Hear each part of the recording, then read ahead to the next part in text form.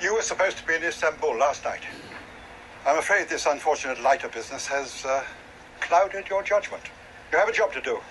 I expect you on a plane this afternoon. I haven't finished here, sir. Leave it to the Americans. It's their mess. Let them clear it up. Sir, they're not going to do anything. I owe it to Leiter. He's put his life on the line for me many times. Oh, spare me this sentimental rubbish. He knew the risks. And his wife?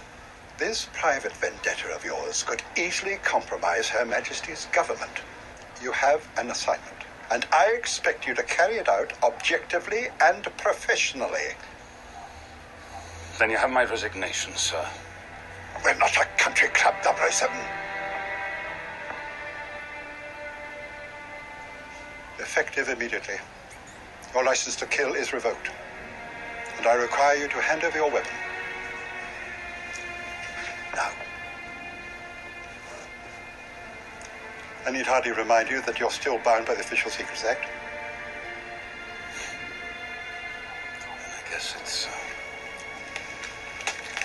a farewell to arms.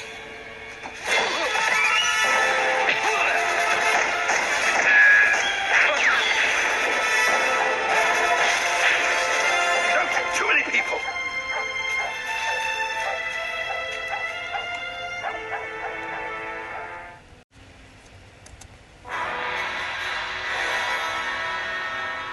How many times can one man leave you breathless?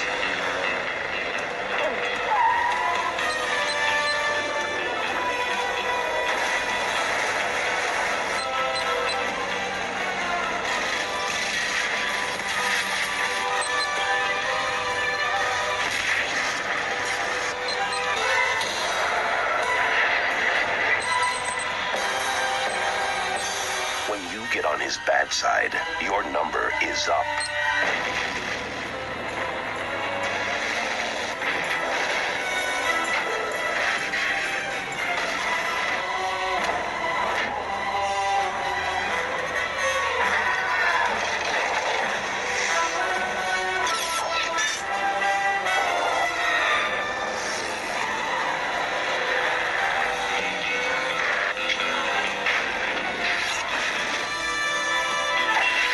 Timothy Dalton is James Bond 007.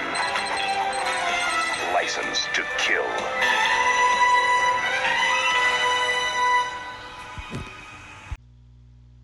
All right.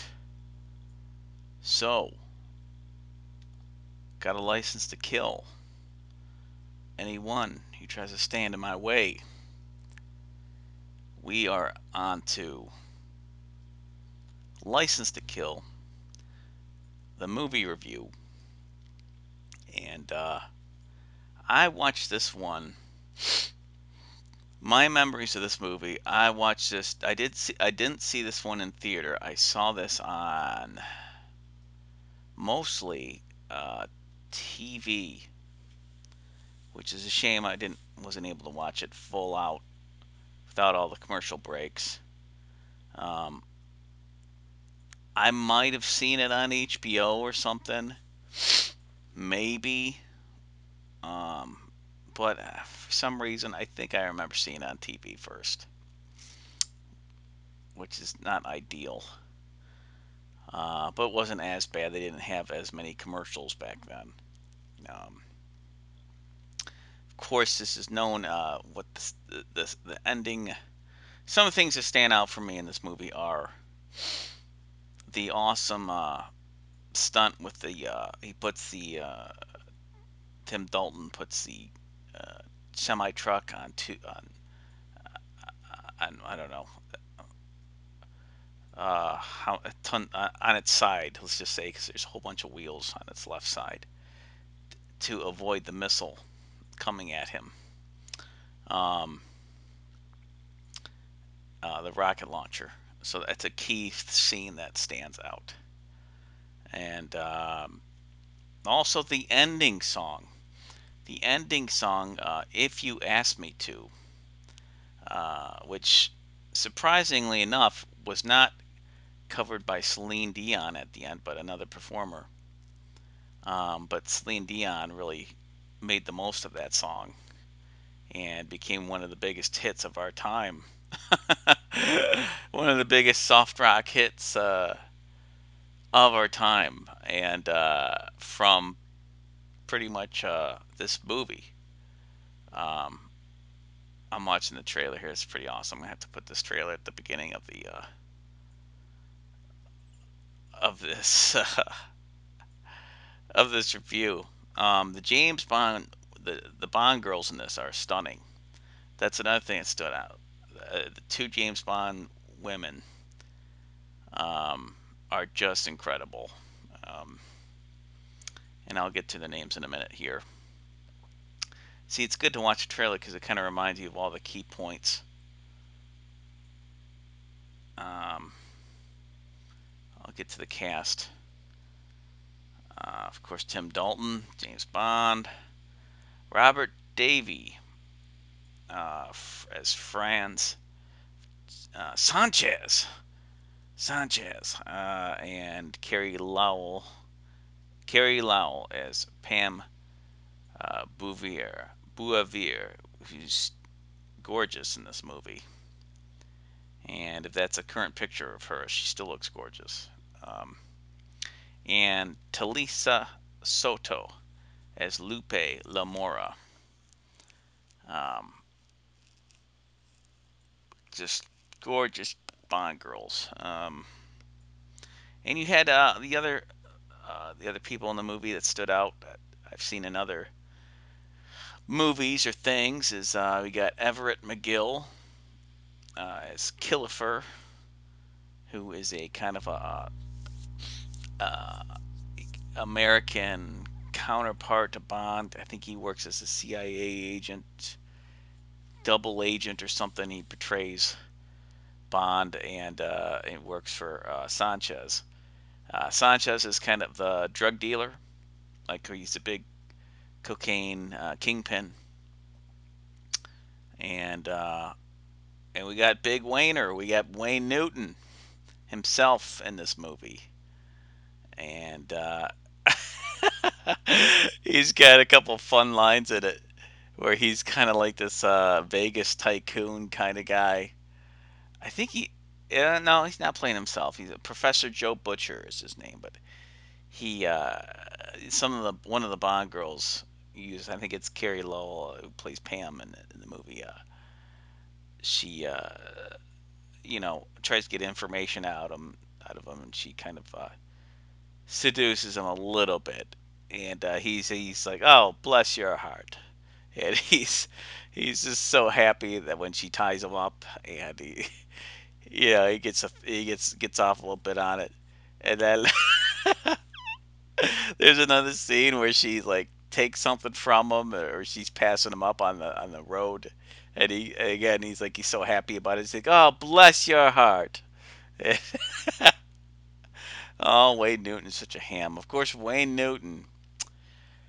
Whew, boy, yeah. If you see Wayne Newton these days, I know what you got to do to get you got to do to be stay young in Vegas. But boy, yeah, the man's had some work done. I'll always love Wayne Newton, but man, take it easy, Wayne. Um, let's see here. Benicio del Toro, a young Benicio del Toro. Like he looks like he's in his late teens to early 20s in this movie. Um, so he plays one of the henchmen there, who's a piece of crap. And of course, you still got Desmond Llewellyn uh, as Q, hanging in there, still doing awesome stand-up job as usual. And you got Robert Brown as M still. Let's see, there's another guy in here though. Anthony Zerbe, who's been in a whole bunch of movies. He's a big character actor. He plays Milton Crest. He gets his head. He's he's helping out Robert Davey in the the main villain in this as a kind of a right hand man to help him out with I think it was like the planes and things like the equipment, and he gets set up, and Robert Davey throws him in a this is spoilers decompression chamber and turns the switch off or lets the pressure go up too high, and it's kind of a horror kind of scene where his head blows up. It gets real big and it blows up, and it's like it was for a second it's a horror movie there. So that's a scene to remember in this movie as well. It's got a lot of scenes to remember. This movie, Felix, it's strange because Felix is his CIA buddy, and he gets taken by Robert Davey, right? And Robert Davey he puts Felix's uh, legs down into a well, he lowers him into a shark pit, which is very Doctor Evil of him. And it's funny because they lower him down, and it's like I remember him like I thought he died in this gruesome way, but he gets lowered into it, and he's like, "Yeah, I'll see you in hell" or something like that. And but what happens is that okay, the shark takes some bites out of his legs, but then he gets pulled up, and he ends up being in the hospital, right? I think he loses one leg or something like that. But I'm like, that's weird. You'd think the doctor, the Sanchez would have gone all the way and just said, okay, just eat him alive, and the shark would just eat him like it would in that case. It would just take the whole legs and just start eating the guy alive. But he doesn't. He survives it, which is like odd. It's like I don't. For one, it's weird that the Bond villain doesn't go all the way, even though we've seen other Bond villains kill people by shark underwater. But this one pulls him back out, and then he goes to the hospital, and he makes it. He's gonna be okay. So that was kind of a. I didn't think that quite worked like it should have. I mean, it works on a visual level, but it's like, come on, how could you not die from that? How would the shark stop munching on his leg? The director here is John Glenn. This movie felt, you got to remember this was the late '80s, so this is like around the time of Lethal Weapon 2, Die Hard 2, I believe, and so there had already been the anti-hero action movie thing. And so Bond was kind of like sticking out like a sore thumb here. So they had to kind of make it seem like, okay, how can we make him a little bit more edgy? And that it definitely has that kind of feel to it because it's a revenge kind of movie for Bond because he's pissed because he thinks that Felix is pretty much dead. Although he's not really dead, he's just in the hospital with a missing leg, which I suppose is pretty good motivation for revenge, but it's not as strong as, holy crud, they killed my buddy by shark. His legs were eaten and he got eaten to death. Like, it's strange that they didn't go all the way. It's like you introduce that kind of a concept, I feel like you kind of have to go all the way with it, because it's pretty gruesome. Um, so I feel like they pulled their punch there, which kind of weakens the motivation a little bit with Bond. But in a strange way, it still kind of works. Upon watching this again, I've seen this movie probably a bunch of times since the first time on TV.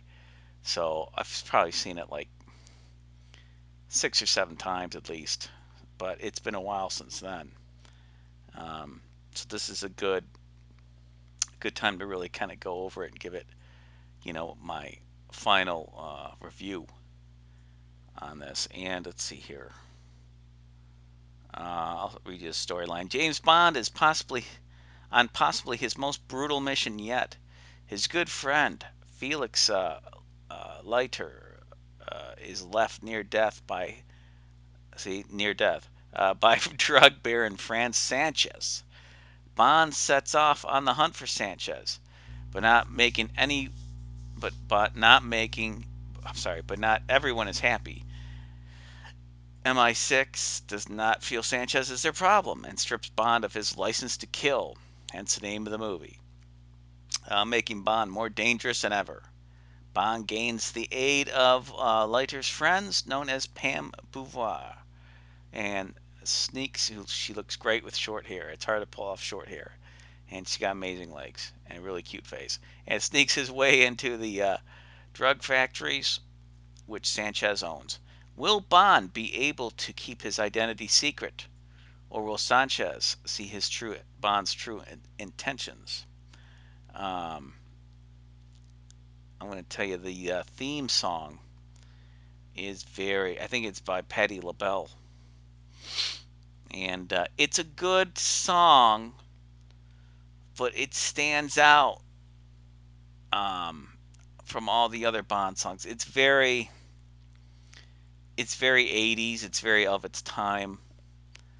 That with that kind of music, and which is good. It's good on its own, but I feel like it kind of feels a little too much, too modern. It doesn't feel classical enough. Like uh, it felt like too much like it's a modern song as opposed to a Bond song, a classical kind of, not like Bond movie songs are classical, but like it didn't feel like it tied into Bond as much. It's hard to say, put it into words, but I hope you catch my drift. But it's still a good song, and it still works on a weird level. Um, but it's not in perfect sync with the Bond franchise, I think. Again, because Patti LaBelle, I don't know, it's just the way she sings. It's just very, hmm, I don't know. It's hard to. She's got a great voice. It's just kind of a weird, slight mismatch with the kind of um, story and genre for some reason. I guess that's the best way I could explain it. Um, Now that being said, the DVD, the sound is pretty dang good, and you got to think about, like, I don't have my awesome sound system anymore, my 5.1, because I don't have the room for it. But I have my I have my little jam speaker, which can kick out a decent amount of sound and music, and fills up the room pretty good on that little thing. And it was kicking out some good Patti LaBelle there, like the whole opening. It's got a good strong opening, a good stunt in the beginning. He's trying to get to Felix's wedding, and he's got to do something in the, I believe it's in the air, like he's parachuting. I can't remember now. I'll have to go look for it. Let's see. Maybe I'll cover it later here. Let's see. Of course, we'll go to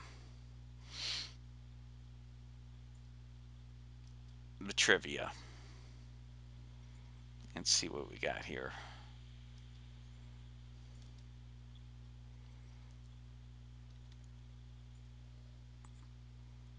Um, Timothy Dalton stated in an interview about why his Bond was much darker, grittier incarnation. Was a much darker and grittier incarnation. It was because he wanted to go back to the Ian Fleming novels and capture the essence and the spirit of the character Ian Fleming created. Good on him for that. Mm,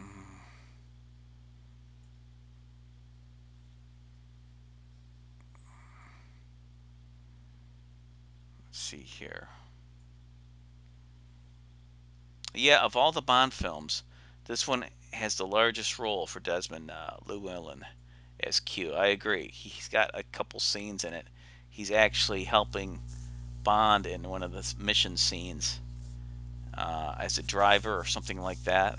So I thought that was cool because he's good in the role, and he's been in it since pretty much the beginning.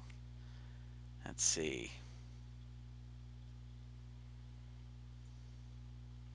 It is widely and incorrectly rumored that this was Timothy Dalton's last James Bond film due to it being financially disappointing.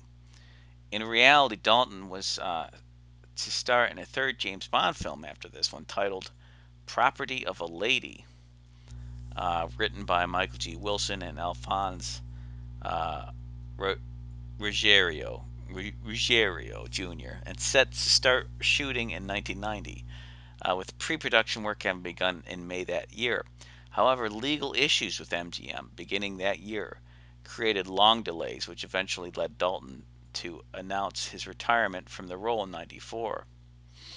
Um, those pesky legal issues. Um, they do get in the way of things quite a bit, mess things up. A year after his initial contract expired, paving the way for Pierce Brosnan. So I'm going into my little, my little ditty from my song that I did from the last review. He's no Brosnan, but he's the best we got. Paving the way for Pierce Brosnan, casting in Goldeneye.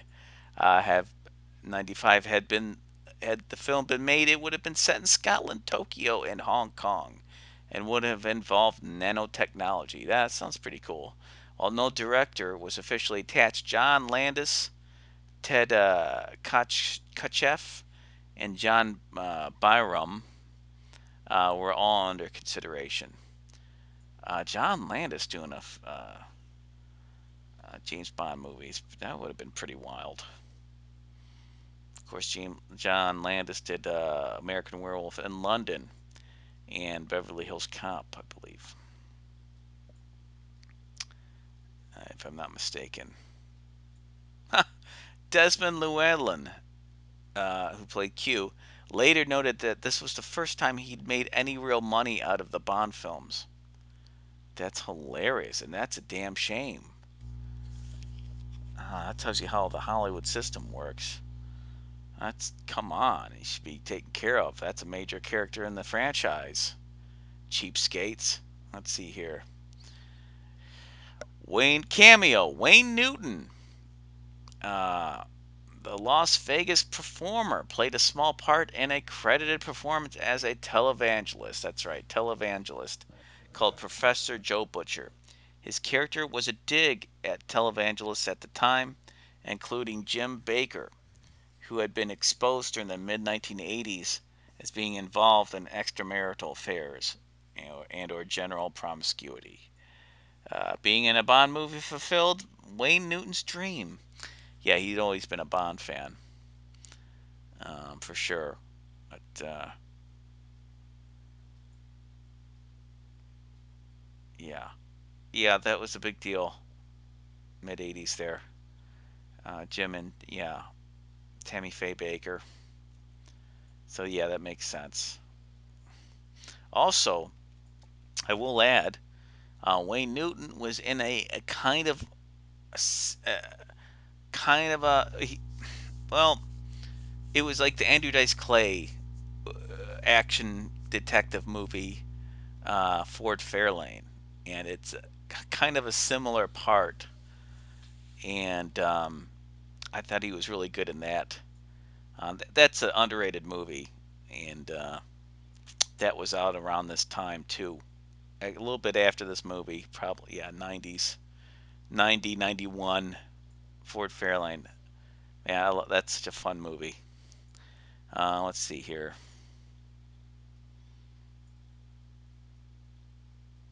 Let's see. I'll read something. What else we got here?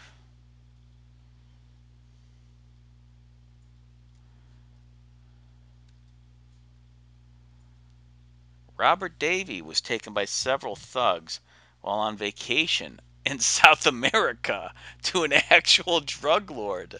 Whoa! That could that be true? I don't know. That's crazy. The man enjoyed his portrayal of a drug lord. He was taken by several thugs while on vacation in South America to an actual drug lord. That's insane. That's really terrifying. I feel bad. It's amazing he survived it. Whew. Boy, that should be in his memoirs. Okay, at 21 years old, I called that. At 21 years old, Benicio del Toro is the youngest actor to play a villain in a James Bond film. Interesting, yeah. And he gets thrown down into a blender in this movie. He gets shoved, kind of like Indiana Jones and Temple Doom style. He goes into like this chucker, wood chucker, metal chucker kind of thing. And yeah, it's not good there. The scene where Bond resigns from MI6 was shot at Ernest Hemingway's house in Key West. That's why when Robert Brown, informs 007 that his license to kill is revoked, he replies, I guess this is my farewell to arms. That's right. Yeah, that's right. Good line. A nod to one of Hemingway's most famous novels. Yeah, it's great.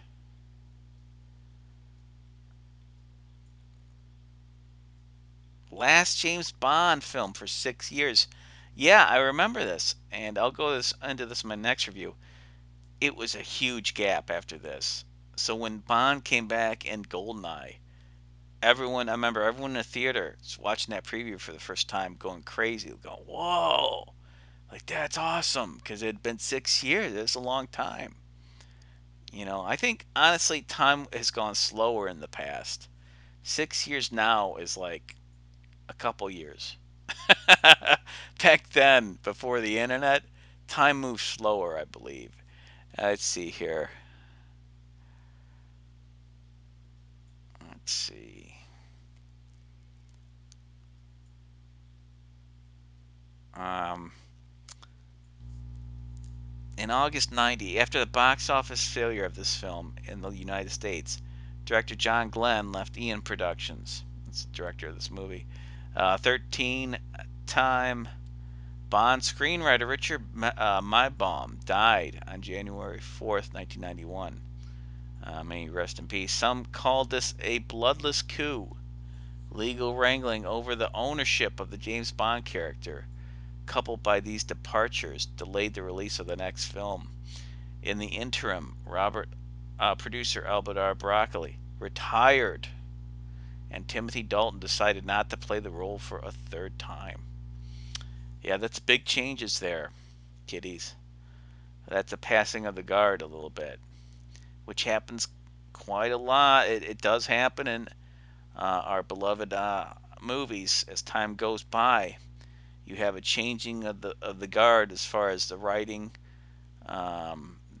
talent. They either get older or they retire, and so the next generation takes over, and often they're just not quite as good as the one before it. Or you might get a few good ones, and then it just the writing changes tremendously as far as the tone of movies and the depth. I would say the depth of movies change. Some for better, some for worse, mostly for worse so far that I've seen. Budget restraints were imposed as the producers were still paying interest on the overspending of Moonraker in '79. Wow.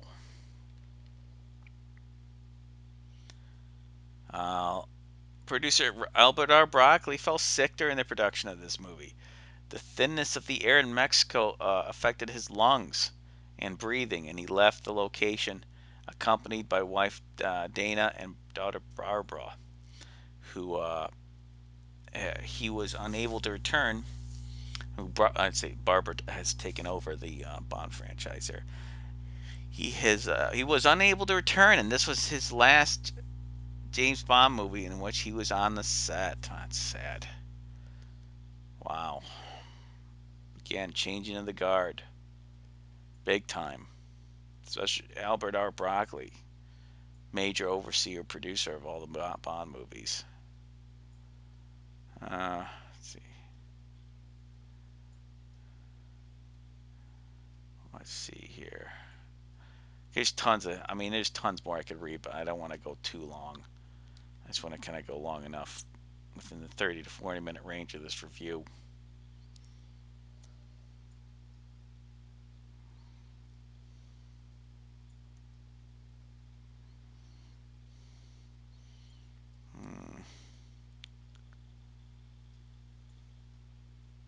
Now this is interesting. In 2018, Timothy Dalton admitted that after thinking of not doing a third Bond movie, he finally decided that he wanted to do a final one. Until Albert R. Broccoli told him that after the 5-year gap, it would not be possible to do just one. Dalton then quit since he had no intention to play Bond for the rest of his life.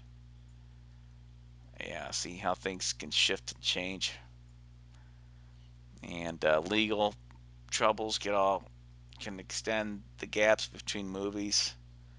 Makes a difference.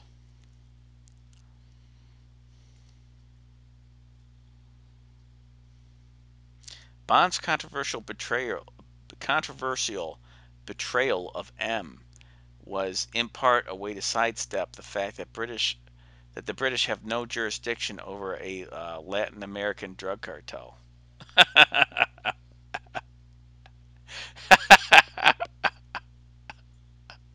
I'll just let that sink in with you. According to Robert Davey, He wrote his line. Loyalty is more important to me than money. Yeah, that's a good one. That's good. Hmm. The last film of the franchise produced and released during the Cold War. At that time, Soviet communism was already being viewed as less of a threat, and any new possible foreign adversaries were not yet clearly recognized, which is a nice thing in a way. Producers felt that a Central American dictator and drug lord would give the movie a topical storyline, which it's the most grounded, I think, of all the Bonds as far as the villains, most realistic because it's not someone trying to take over the world. It's just a drug lord guy who wants a lot of money, be a billionaire.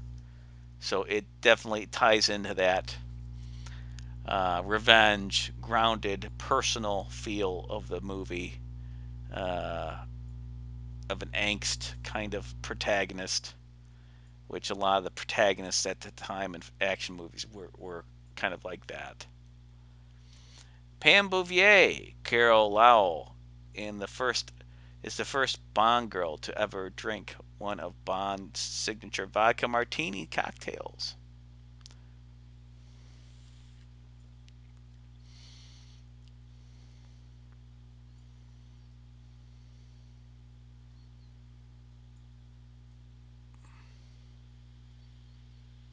Wayne Newton got the role of producer Joe Butcher after sending a letter to the producers expressing his interest in a cameo because he always wanted to be in a Bond film.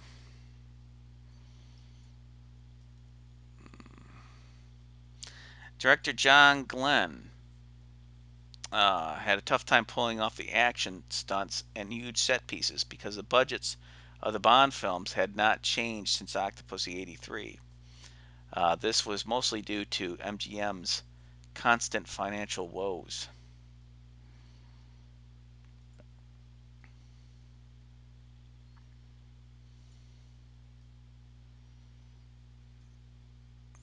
Let's see here. Anything else jump out?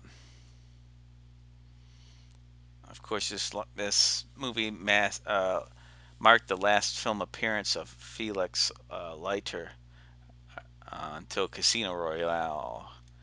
Casino Royale, like I said, Royale. Casino Royale in 2006. Let's see here. Yeah, they constantly recast Felix, so you don't feel as attached to his character when he gets his legs chomped in this one, because it's a totally new Felix. John Rhys Davis was offered a cameo role as General Pushkin, but declined the offer as he was filming Indiana Jones and the Last Crusade. Good on him. This is the third James Bond movie to use story elements from Ian Fleming's James Bond novel Live and Let Die, and the others being Live and Let Die, and For Your Eyes Only. While Carrie Lowell wore a wig for the scenes set in the United States, a scene where Bouvier cuts her hair was added so Lowell's natural short hair could be used. And she pulls it off nicely. All right, let's see. Oh, here we go. Here we go. This is what I was talking about. Um, the closing credits song, If You Ask Me To, sung by Patti LaBelle, was featured on the B-side of the main title song, 45 RPM single, and became an unexpected minor hit. The LaBelle song charted in a rhythm and blues top 10 and was later sung in a cover version by Celine Dion, where it became an even bigger hit. Yeah, absolutely. Oh, this ties in. This next one ties in even more of the time that this was made, with Lethal Weapon 2 and Die Hard 2 and Die Hard 1 and all of those kind of movies, which I loved. I was totally into at the time. Still am. Um, I was like, let's see, I was still pretty much a kid. I think I was right. Must have been 12, 13 years old around this time. Um, this film marked the retirement of John Barry. That's sad. He was so good. From composing scores and songs for the franchise. Michael Kamen took over. And Michael Kamen did the Lethal Weapon soundtracks, um, Die Hard, a whole bunch of 80s action movie um, films. He was infamous for those. He's no longer with us as well. Let's see. So he took over composing duties on the film, as John Barry was undergoing throat surgery at the time. Youch. Creative differences with the band Aha on the Living Daylights allegedly also contributed. Wow, that's kind of interesting. Which Aha did the last opener in the Living Daylights. Um, Michael Kamen used a lot of like metal clanking kind of effects in his soundtracks, which is kind of like his signature style. It's hard to describe it until you hear it. Go check out Die Hard and Lethal Weapon 1 and 2. Uh, let's see here.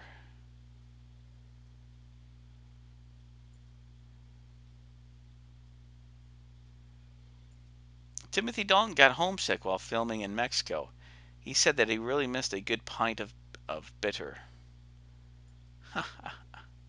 Well, it's a culture shock.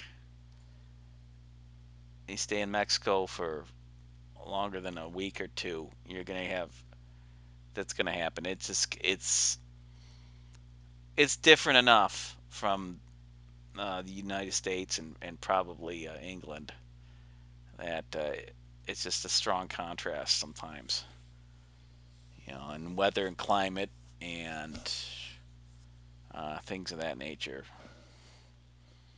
Oh, I'm sorry, I was wrong. It wasn't Patti LaBelle at the beginning. It's Gladys Knight. So here it is. So you have to forgive me on that. Gladys Knight's title song is the longest song of all the Bond songs.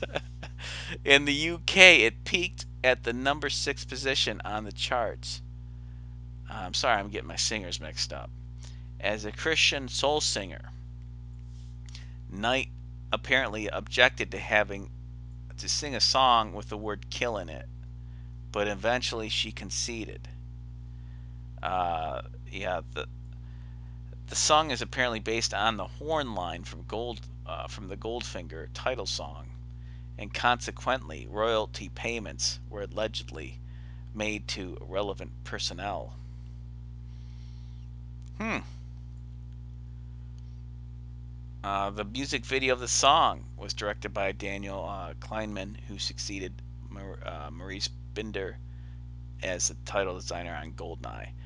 So yeah, and this is why it kind of stands out so much. This title song, Gladys Knight. Um, she's a soul singer, so it has a lot of like soulness to it, and that's some of the other older Bonds do too, but Bond music songs, but this one really does. So it really stands out. Um,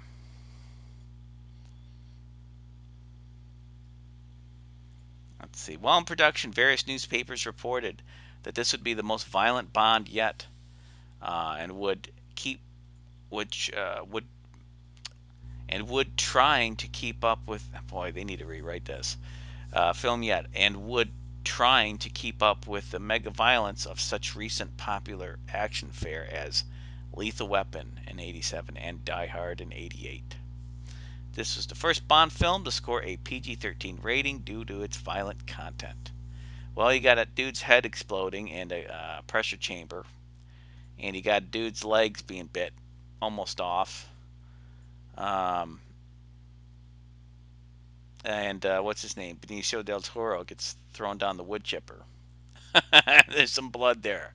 Yeah, yeah. There's some violence, kind of gory. Um, so yeah, and there I go. Ties in. I was just telling you, Lethal Weapon, late '80s, and Die Hard, also all that. Again, it's always Bond is always kind of like you see this time and time again, and I think it's to the franchise detriment. Um, that it kind of wants to emulate the other movies of the time when it really shouldn't do that. I think it works best when Bond sets the standard.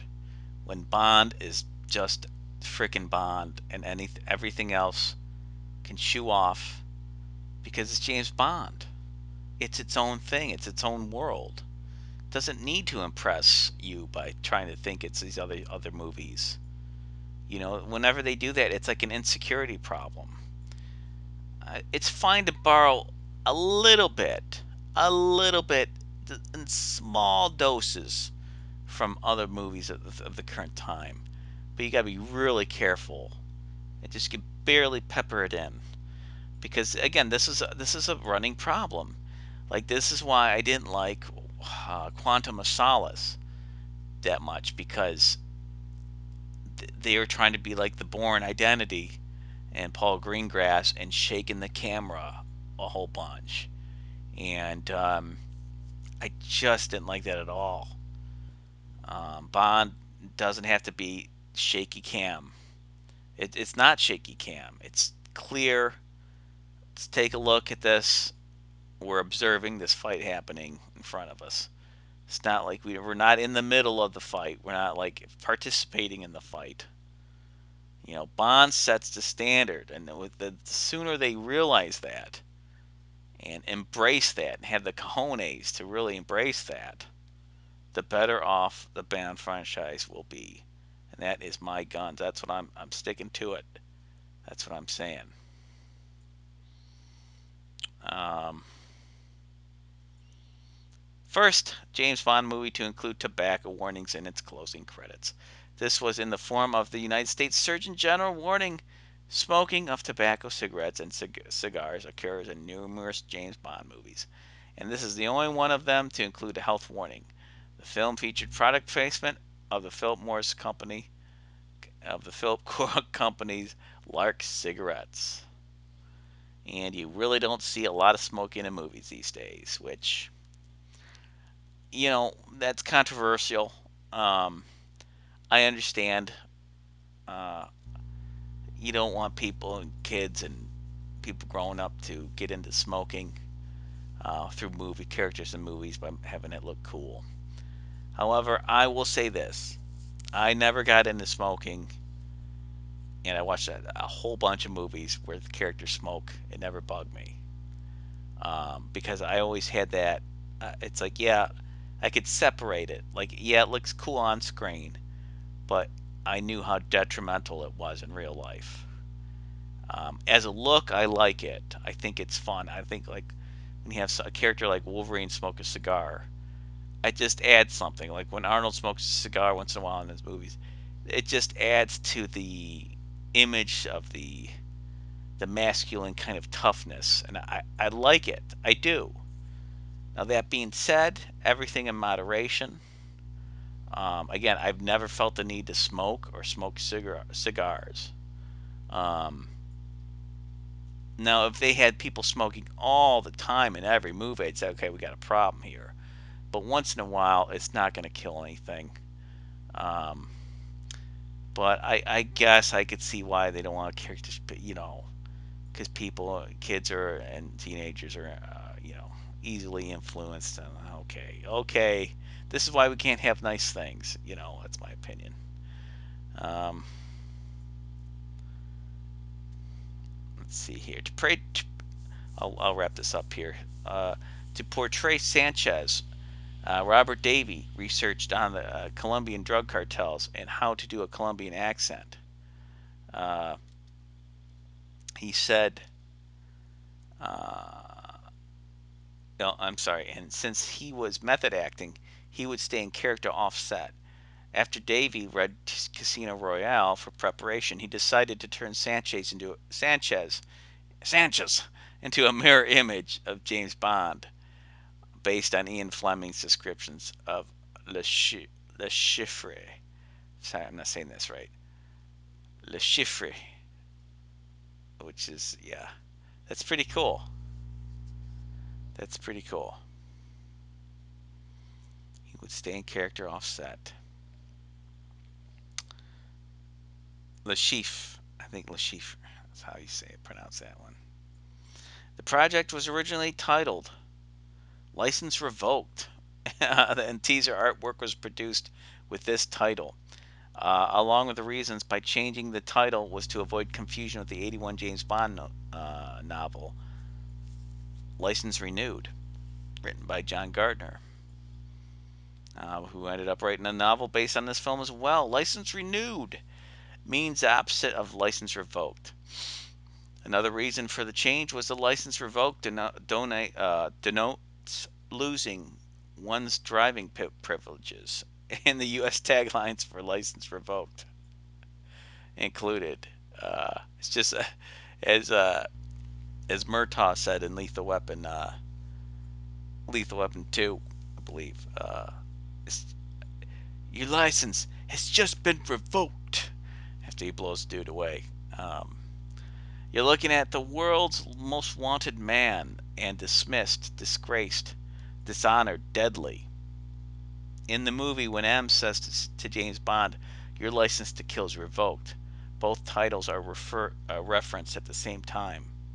After a minor controversy as to whether the British or American spelling license with a C instead of the S, or license with an S at, towards the end of it, would be used in the title, the British spelling won out. That's interesting. That is interesting. I never quite noticed that. Um, so I'll wrap this up. I think this was a fun one. I'll give this review, this movie, a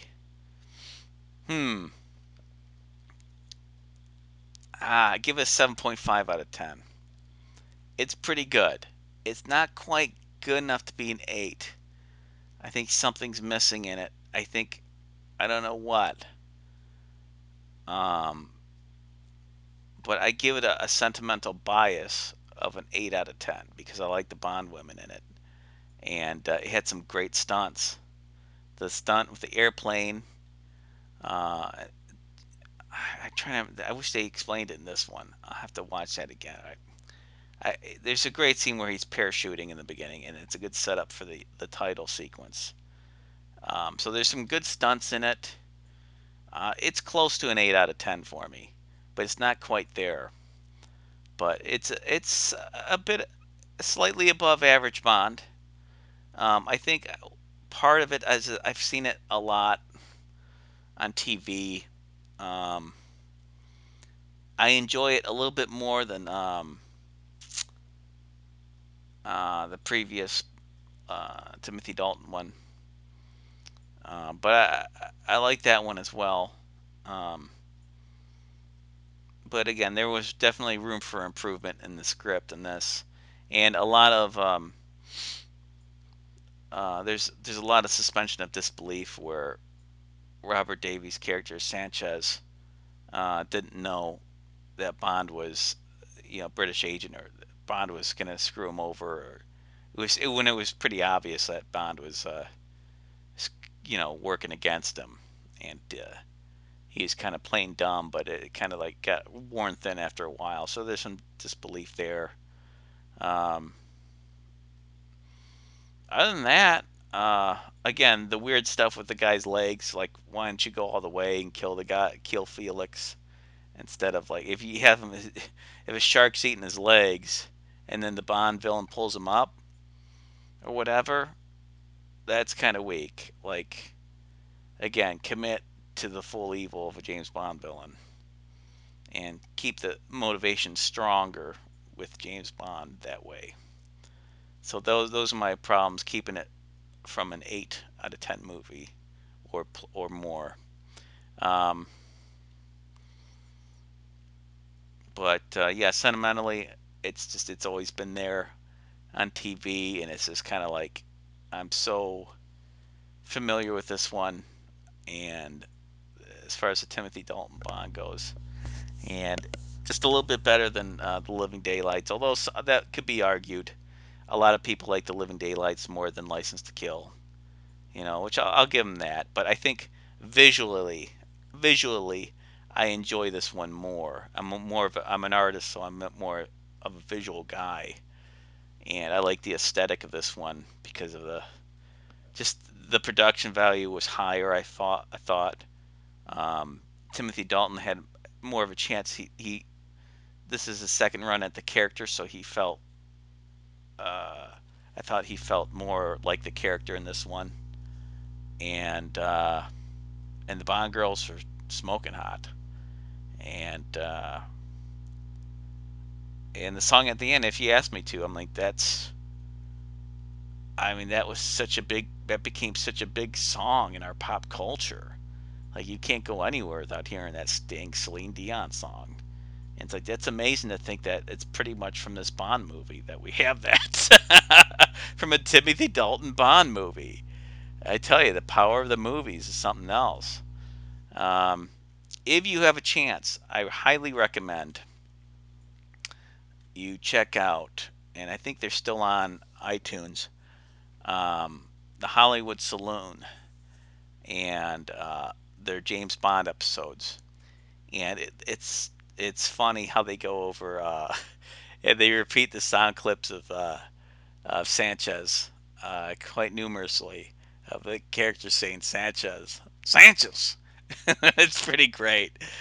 So yeah, check out the Hollywood Saloon on iTunes. The James Bond. They got like 2 or 3 James Bond episodes, but they sum up all the Bond episodes up till I think Casino Royale. I think, and they're great. They knew their stuff so well, and they go into it so much more in detail. Um, where I'm doing like each individual movie, they kind of sum up all the movies in like just a few episodes, a few podcasts, But they're really passionate about Bond. They really know their stuff, uh, and check them out. But till then, I will see you in the next. Hambo will return to review uh, James Bond and GoldenEye, and the beginning of Pierce Brosnan. And thanks for listening. I had fun.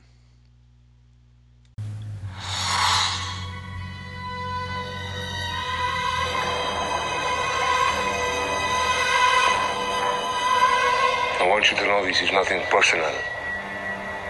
It's purely business. Killing me won't stop anything, Sanchez. See you in hell! This private vendetta of yours could easily compromise Her Majesty's government.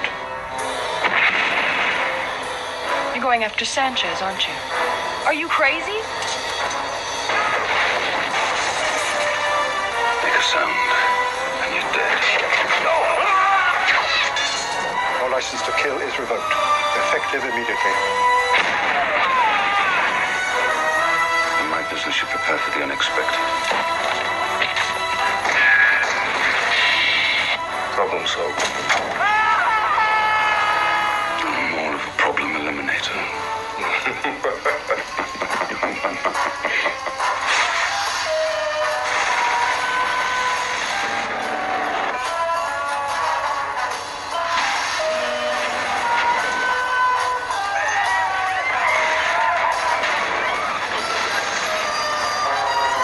This is where it ends, Commander.